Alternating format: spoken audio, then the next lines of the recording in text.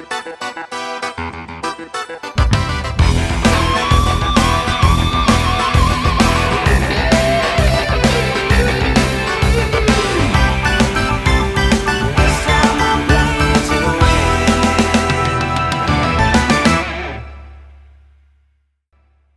to Playing to Win, the podcast about life with a disability. Now, last episode, we had Candice Kennedy, our co-host, on, and we were talking about her life and how things have changed for her in the last 18 months to 2 years. And we thought we'd do a follow-up from that story because it's a unique story. And I've got her mum, Deb, and her brother, Connor, joining us tonight to talk about the other side of Candice's story and how everyone worked through the issues that occurred when Candice started losing her eyesight. And hi, Deb, how are you? I'm good, Tim. How are you? Pretty well, thank you. And Connor, how are you? Yeah, I'm alive. Good to hear it. Good to hear it. So tonight we're talking about Candice's journey from the last probably 18 months or so. And I guess I'll start with you, Deb, because you're Candice's mum. But my first question is, when did you first start to realise that Candice was struggling with her eyesight? And so obviously knowing that Candice was playing a few sports and I was her coach in softball, so I started to notice things weren't quite right out on the diamond, and she was normally a very good hand-eye coordination player. She was a good batter. She would hit home runs, very good around the diamonds at stealing and running. Noticing that something was wrong, but we didn't know what. She wasn't hitting the ball very much, so we had to get her to start in softball. There's a thing called a bunt, where it's just a very short hit off the bat. And we started to get her to do a lot of that because she was quick, but it was more so she wasn't hitting the ball properly. And it led from that to us going backwards and forwards to different optometrists because she was saying, she was getting headaches. And that would have been at the start of probably when she was 16, 17, like it was really starting to affect her game and affect little things that she was doing. So she went from pitching to catching, and again, she was missing a lot of balls coming into her, which was very unusual for Candice. And as a coach, you have one point of view and you try and, help your player. But as a mum, I was having a lot of difficulties trying to work out what was going on. The thing that I would like to add to that, sort of weirdly enough, about that situation where she was having eyesight problems to begin with, was we were taking her to so many optometrists. She was taking her to so many optometrists. They all were saying the same thing. Just wear your glasses, or, these glasses aren't right for you. Clearly, here's better ones, or here's different ones. And so what ended up happening was, for a while, especially myself and my father were having this sort of almost girl cried wolf reaction sometimes. So well, you're not wearing your glasses, so that's what's causing the headaches, because that's what the optometrists are saying would cause the headaches. There was the want to believe her because she's saying she's in pain and she's someone we care about. But then there's also the, don't want to say didn't believe her, but there was almost we almost didn't think there was actually anything wrong. Because no specialist was saying anything that was actually wrong. And this is the problem here, is that optometrists don't really know how to diagnose these sort of things. And the average person probably wouldn't know that you've got to go to an ophthalmologist to go and do that sort of thing. So you were all watching this happen to her. She's saying, I'm getting headaches, I can't see. You're going to optometrists and they're saying, well, we can't see anything wrong. So what'd you do then? So what happened then was they said she had an astigma. So we were trying contact lenses. And I know Candice spoke about the game where she was at third base and this ball flew past her head and she didn't move. Funny enough, I was actually at shortstop playing with her at that stage. I could not believe that she actually didn't get hit by that ball. So the player that hit the ball, we'd gone to America with this player, and she's over in America now playing. She's an absolute brilliant player, and the ball didn't even take less than half a second to go past Candice. I think we should take a moment to say just how terrifying that was when that ball went past her head, because it almost sounds like, oh, she almost got hit in the head. That's pretty scary. No, she almost got killed that day. Yeah. At best, concussion and facial reconstruction surgery. So immediately after that happened, you took her off, right? She went off the field, did she? Yeah. We took her off the field, and the A-grade coach at the time, his wife actually said to me after that game that I should take Candace to an ophthalmologist, and that was the first time we'd actually heard of anything like that. Strangely enough, it didn't happen straight away because Candace at that stage was just, I'm not playing anymore. To her, it was all in her head. It must have been psychological. So, it had been a good 18 months probably of going backwards and forwards, and her normal that she was starting to believe was normal was she just would have a blind spot type thing for her. Yeah. So the first thing that she did say was, I see the ball, I then can't see the ball, then I see the ball again. And of course, we're all looking at her like she was weird because just before she actually didn't see that ball coming at her, she was in the batting box. And we could really, really see the struggle she was having swinging. So, she's watching the pitch to her. And in her mind, she's saying, I can see the ball when the pitcher's got it. And then I can't see it. And then I see it again when it's already over the plate. So she's swinging what we call really late and just keeps fouling off these balls. So is that in front of her?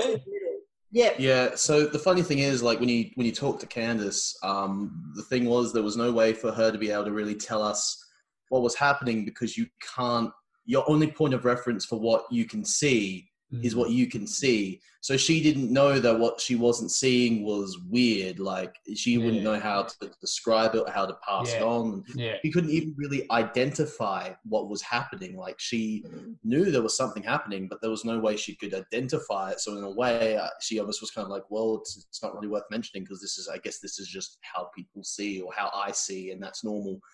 So that was kind of one of those roadblocks in the way of actually trying to sort of figure out this issue that was leading up to, the batting box and the ball going past her head was that this was obviously happening already, but, either she mentioned it or didn't know how to describe it or didn't mention it.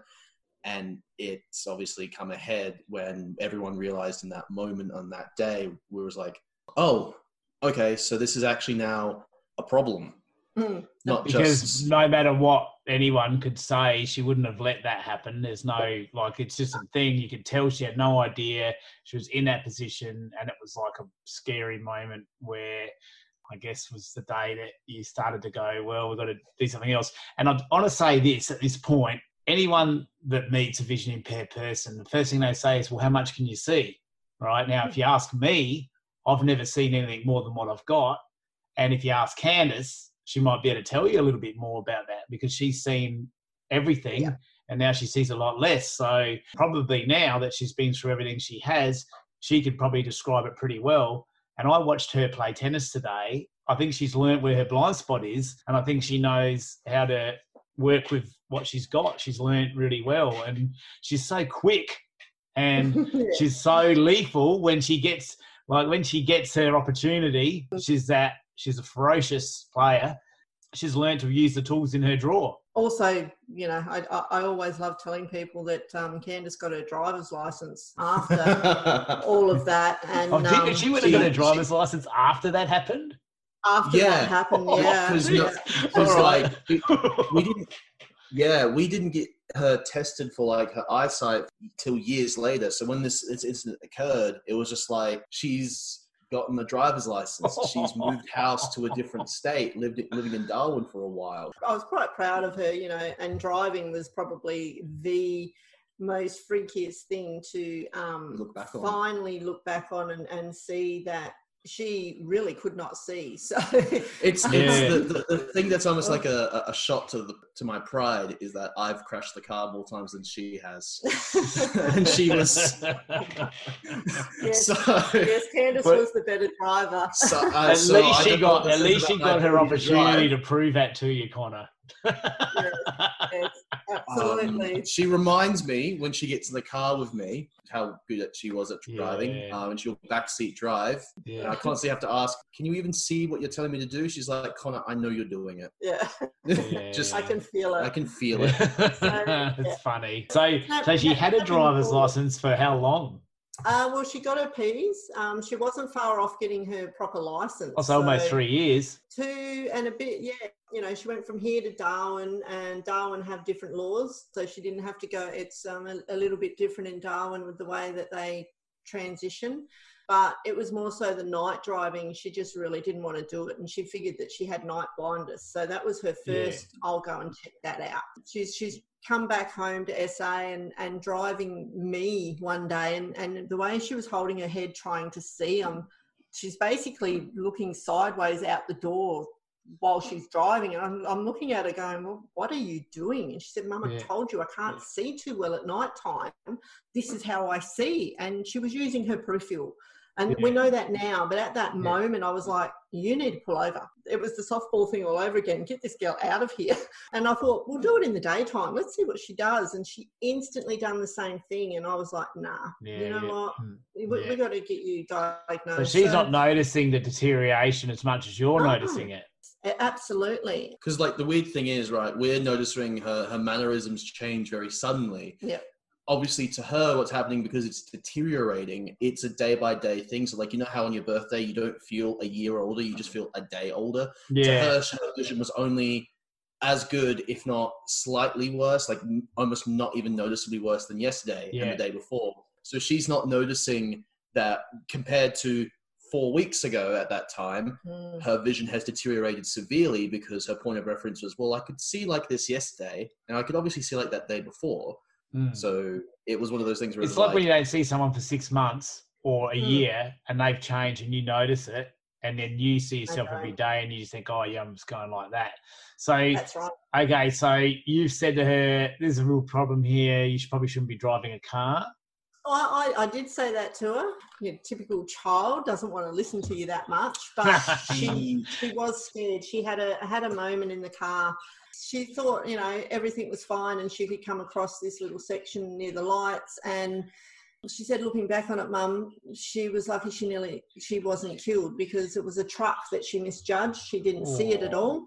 Yeah. And it slammed on its brakes and on its air horns. And she said, and I've sort of pulled up at the lights, okay, but then noticed this truck was doing the skid of the brakes and stopping and looking at me like, what did you do? She said, and I had to take a moment and went, I did not see that big truck at all. The funny thing was she was scared enough that she wanted to never drive at nighttime at that point in time. Yeah. No, stopped it altogether after the truck. Before the truck happened, the only restriction she put on herself was, I won't drive at nighttime because I just can't see at all, rather than taking the full. It wasn't until that incident with the truck, which I've actually crashed into a truck before.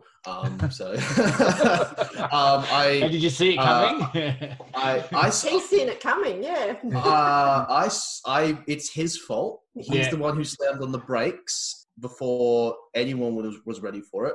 The guy behind me almost. You know what? This isn't about me. You're right, but Connor, we were interested anyway, so carry on. We don't need to talk about the times that I've put my mum's car into servicing. It's a much longer list than I think I'm proud of. Yeah. But yeah, at that time, before she didn't see that truck, she was only not driving at night. She would still drive during the day, because we were aware of the fact it was, well, at least the time, believed to be that was a stigma in her eye. So she thought it was just a bit of bright lights and dark lights were not good, but like on an average day, she could drive and see very well still, because again, to her eyesight was normal. So she felt she could still drive during the day until that truck incident happened. So I've been in the car with Candice while she was driving. Dad has, Mum has, her friends have been in the car while she was driving. So it's terrifying to sort of look back and go, wow, okay.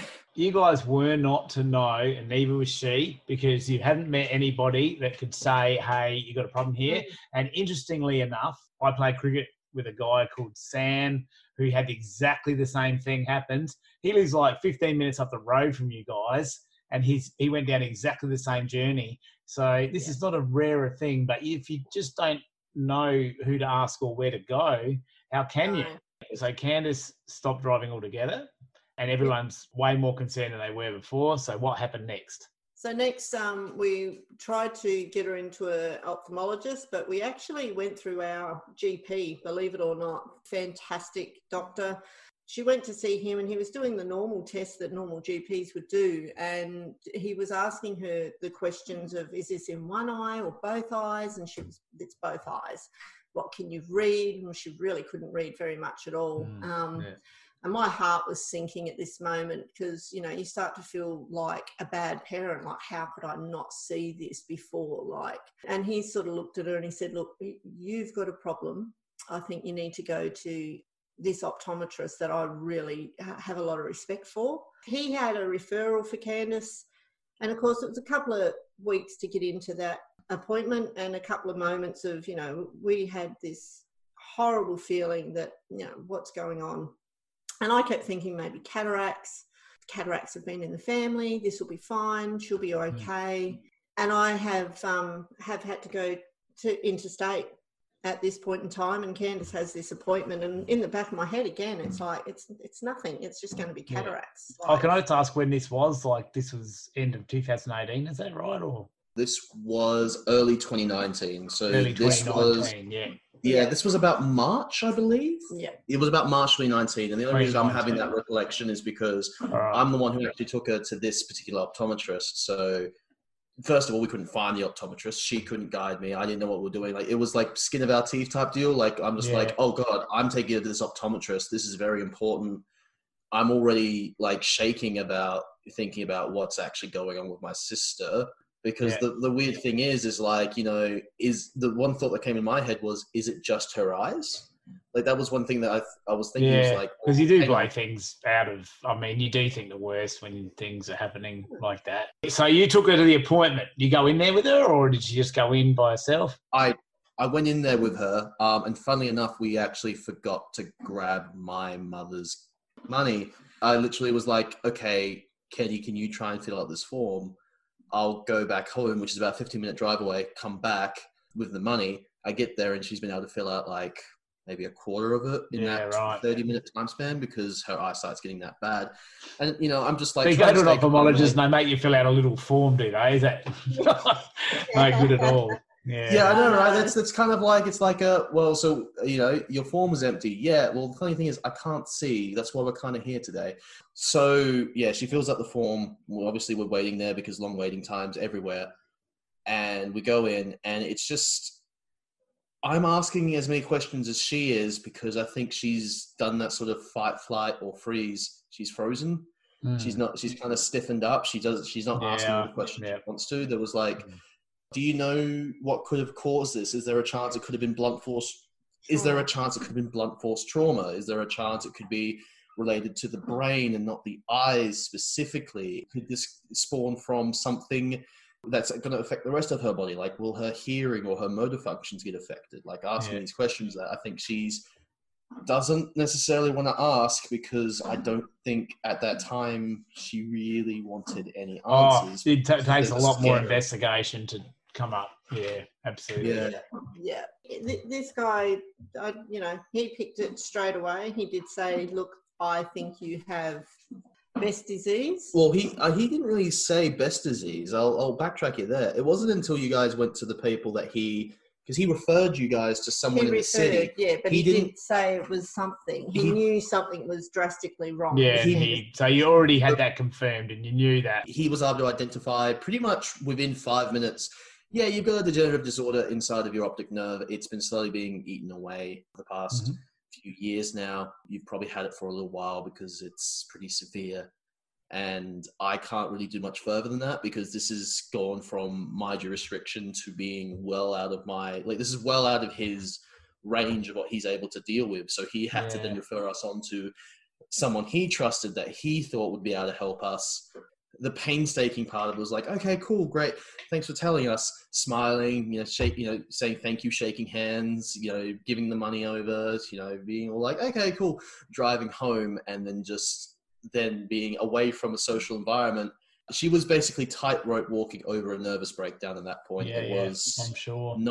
We had to pull the car over so she could just have a moment to sort of just bring herself together because it's like, you know, it was so, in one way, she was relieved because she had an answer that was starting to make sense and it was looking like we were getting somewhere. But another way, she looked terrified because it's like, oh God, we're getting somewhere. Now we know what's wrong, which means there is absolutely something wrong and that's not easy to face. She was still hoping that maybe there's some reversible thing that could be At fixed. that stage, Yes. Yeah. All right. Yeah. So Yeah. now you've got an idea of what it is. Then it's only a little bit of time between when she really found blind sport and what she went through there. But I imagine it wasn't a good period of time for all of you when she knew what she had to deal with. Going to the Adelaide Retina Centre and seeing the professor confirming that, you know, it was a Best disease, and there was umpteen appointments in between to Children's Hospital and getting the different ECGs and a whole range of field tests. And, you know, at the end of it, they did tell her no, she shouldn't drive anymore, which was quite a funny conversation. Yeah, well, to see the professor go, definitely no more driving. Yeah. But they spoke to us at this appointment like we knew what was going on. It was a matter of factly, I've seen this picture that clearly Candace couldn't see, and on the screen was this, what I presumed looked like tumours in the back of her brain. And I'm like, oh my God, you know, I had to step outside, get myself together from a mother's point of view. I literally had said to Candace, I've got to go and put money in the car. I'll be back in a sec. So I could walk outside and literally bawl my eyes out, thinking she's going to die. Like, I don't know what this is, what's happening. Pull myself together, come back in, and he's sort of like, you know, you can see this is the problem. I'm like, I can see it. What is it? And he said, oh, it's Best disease. And I'm again going, what is that?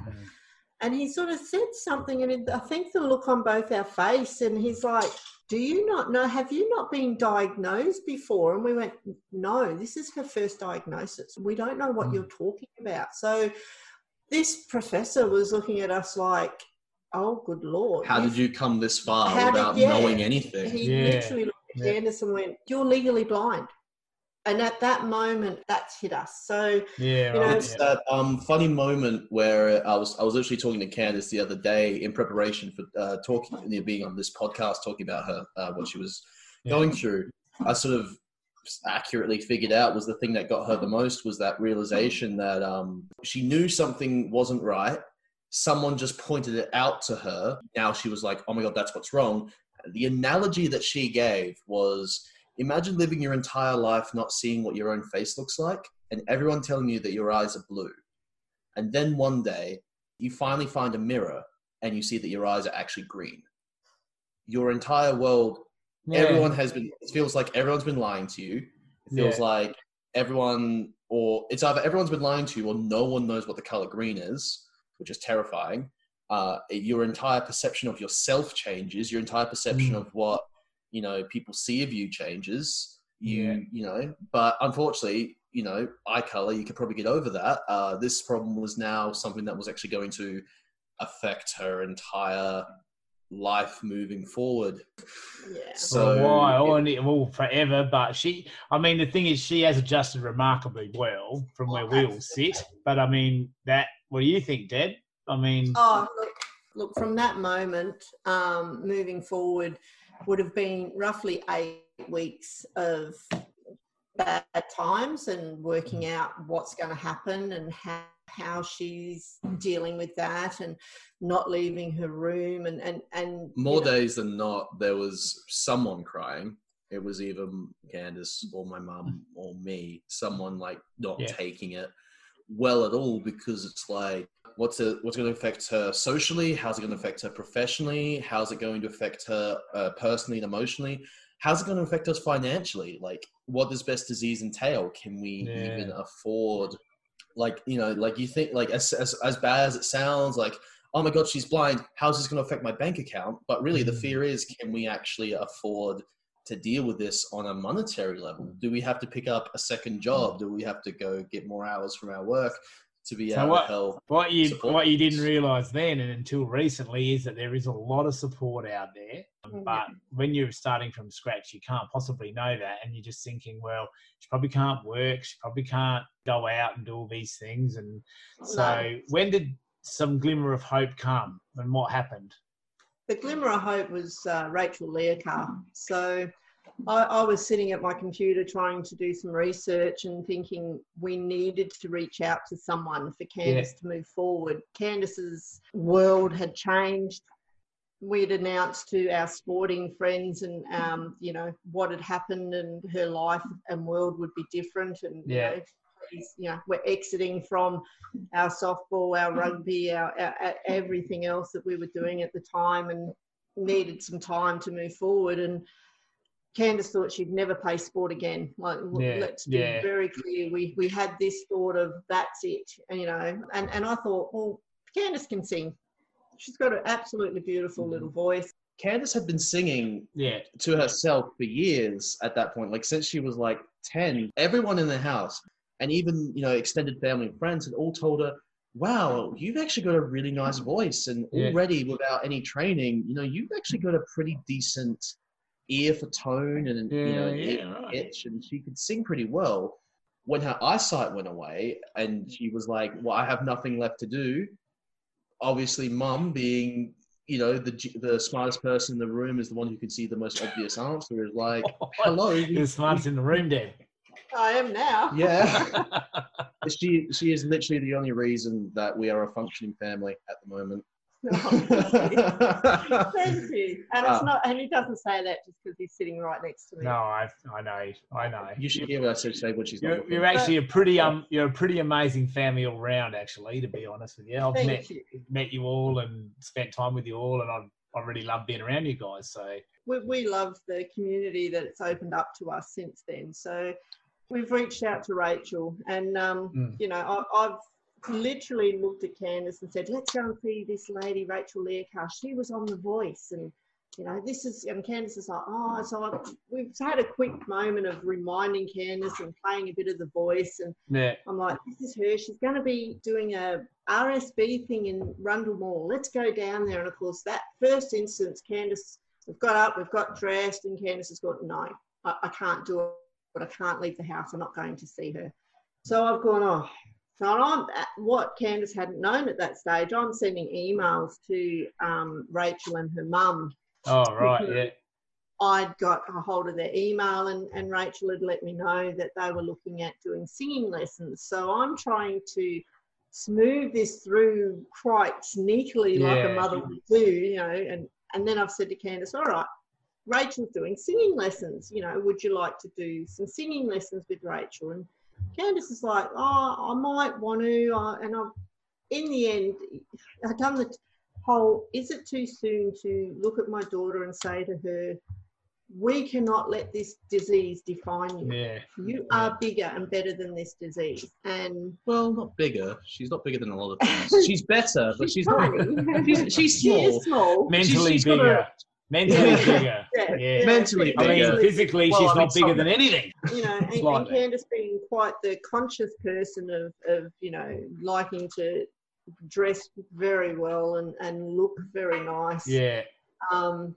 Was also a factor of hers that she wasn't sure if she could, again, put her makeup on properly and do her hair and, you know, look properly. So she had these whole range of things going through for her confidence and wanting to go forward and meet this other person that she thought was fantastic. So I got her to come with me to SASB. Rachel was doing a concert for SASB. And that's basically where it started, that I finally got her out of the house to come to this SASB concert, meet Rachel, say hello to her mum, and then say yes to the next week to go to singing lessons. Did you want to explain to the audience at home what SASB is? The South Australian School for Vision Impaired Children. So yes. And so when was that? When did she meet Rachel? It was a Sunday. It was around April Sunday, and the only reason I was Sunday was because I was working that day. And of course, in the lead up to Rachel, they asked about Candice, so they knew that Candice had been a top sports person, had, you know, always played sport, and this was her thing she would do in the shower. And Rachel started discussing with Candace that your sporting life isn't over.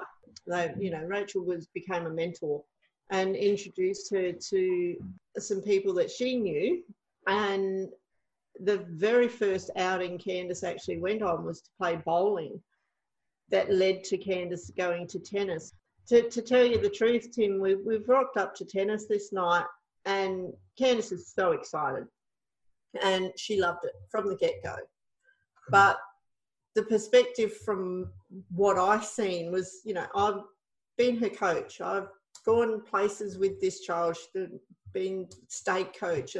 She's played state. We've gone to America. Yeah. I've watched her come in to play tennis this night, and, you know, my heart sunk.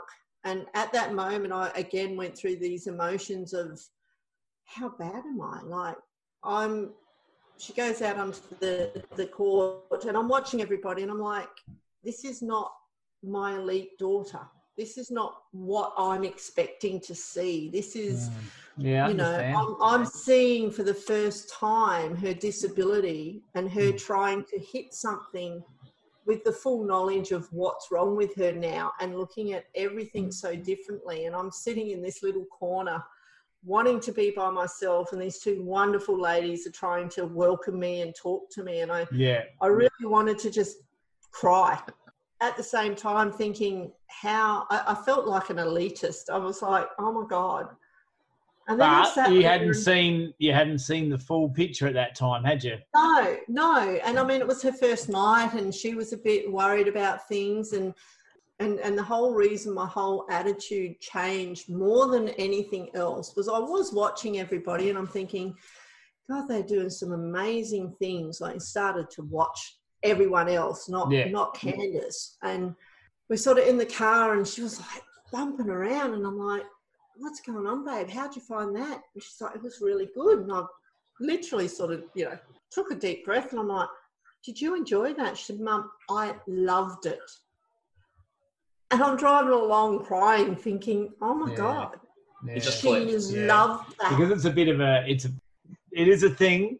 Like, if you're an elite sports person and you go and you see a whole bunch of people that are doing, like, seeing the ball and all this sort of thing. But the thing with any blind sport is there's many levels, and that now you realise that it takes hard work, just like anything, to get good at something and go. The realisation, Tim, and the knowledge that I now have for this community, and the ability that you guys have got with your sport and what you do. So on that drive home, did you go, oh, that Tim Haggis, what a legendary, not bad. Oh, absolutely. I don't know if I was even there that day. Trained with you. I don't even know if I was there that day. When they got home, I don't remember it. When they got home from the first day of from playing with you for the first time, they would not stop talking about you for at least a good 3 hours. That's right. It was just Tim this, Tim that. Actually, you know what, though? In all seriousness, I remember meeting you for the first time at the tournament, Deb. And you came up and introduced yourself to me, and you said, and we started talking then and there, and you said to me how you used to get grumpy at Candace when she couldn't see the ball coming, and I said, don't worry about it. Remember, that was the first I reckon that was almost the first conversation we had. But things have come a long way since then, and I guess because this interview is about your lead up to that point where Candace is, because now she's a national tandem bike champion and a national female tennis champion. And although things aren't necessarily easy for her in all aspects of her life, she's got plenty to grab onto and a good community of people that love her and want to support her. So you got to take something from that. Yeah, you got to take everything from that, Tim. From the moment, like I said, that first initial, oh my God, she's not playing like the girl I know, and she's going to hate this, and she loved it. Yeah. She then went, Mum, we're going to go and look at this bike riding as well, and that was, as she said, her story on that was just amazing. To see her getting up at 4:30 in the morning and wanting to go out and ride that bike. She had the athlete's passion to get up early in the morning. Even if she was grumpy the whole way through, because it was 4:30 in the morning. Yeah. She had that drive that Yeah. is incredibly hard to find in a lot of people.